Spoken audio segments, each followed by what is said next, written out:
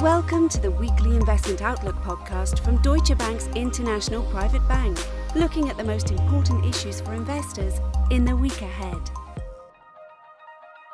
Good morning and welcome to the next edition of the CIO Weekly Investment Outlook podcast. My name is Eva Meiringer and I'm very pleased to introduce Dirk Steffen, who is the Global Chief Investment Strategist of the Private Bank. Dirk, thanks for being with us today. It's great to have you. Hi, Eva. How are you doing? I'm very good. How are you? Good. Great. Hey, let's dive right into, and maybe we start with a short recap of the last week, because it was actually an interesting one. So we saw some interesting data being released, and I start with China. The PMI, or in long the Manufacturing Purchase Manager Index, was published, and activity in Chinese manufacturing services simultaneously contracted in March for the first time since the height of the country's COVID-19 outbreak.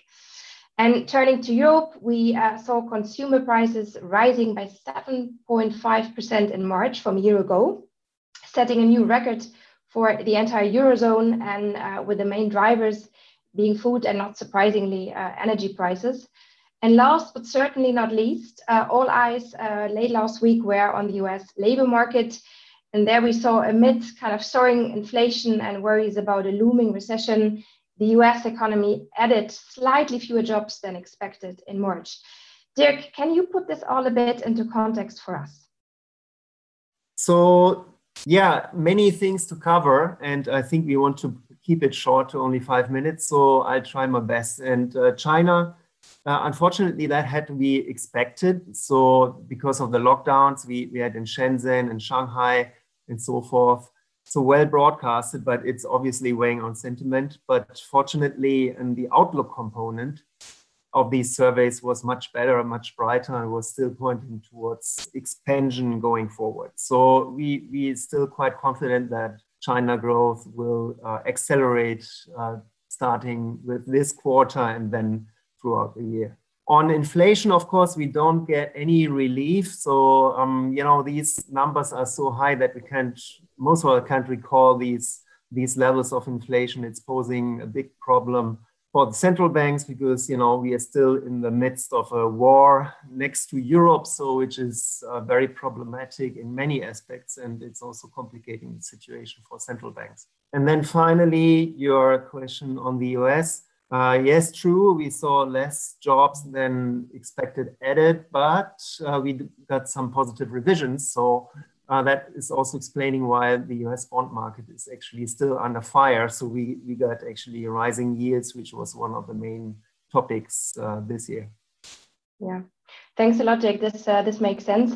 What can we expect, or should we expect now from central banks? Can you give us any guidance or any kind of directions?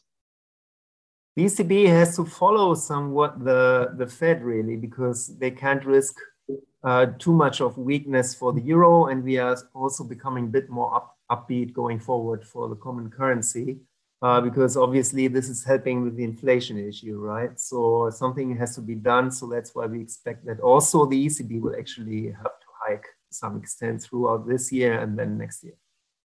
Right. Let's stay tuned. So let's move our heads and we look ahead now to the weeks ahead and also the week ahead. So we are now in the second quarter of 2022, and around the corner we have earnings season. What are the key topics facing investors? I mean, the earnings season will be important, of course, because of earnings. Just joking, but maybe even more so in terms of the outlook. So we clearly have a difficult geopolitical environment. We have the extreme levels of basic resources, energy, and so forth. So that might weigh on the outlook of some companies, but we do think that the larger companies, which actually do have pricing power, may navigate these markets quite well. So yeah, it will be a mixed bag, and the focus will clearly be on the outlooks of the companies. Right.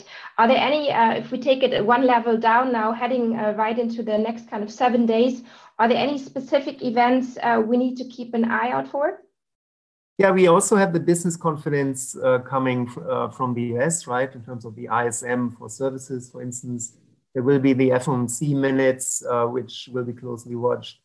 And then it's really the market itself, because now many people are waiting for the first few trading days if actually the bond action goes on as it started in the first quarter, or if we get some relief on the bond side, which would then probably be supportive of equity markets as well, because I think the speed and the size of the yield moves we had so far are already becoming a problem to some extent. So we hope that we get some less exciting action on the bond market, which would be more than welcome then by stock market investors. Great. Thanks so much, Dirk, for your time and sharing those valuable insights. Dear listeners, this has been our CIO Weekly Investment Outlook podcast with Dirk Scheffen and Eva Meiringer. Thanks for listening, and tune in next week to stay up to date. Bye for now.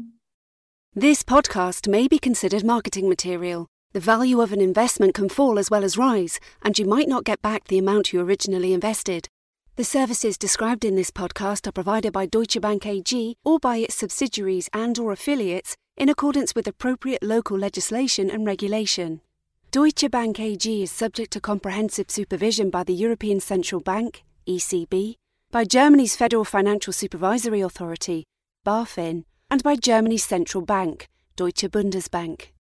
Brokerage services in the United States are offered through Deutsche Bank Securities Incorporated, a broker-dealer and registered investment advisor which conducts investment banking and securities activities in the United States. Deutsche Bank Securities Incorporated is a member of FINRA, NYSE, and SIPC. Lending and banking services in the United States are offered through Deutsche Bank Trust Company Americas, member FDIC, and other members of the Deutsche Bank Group.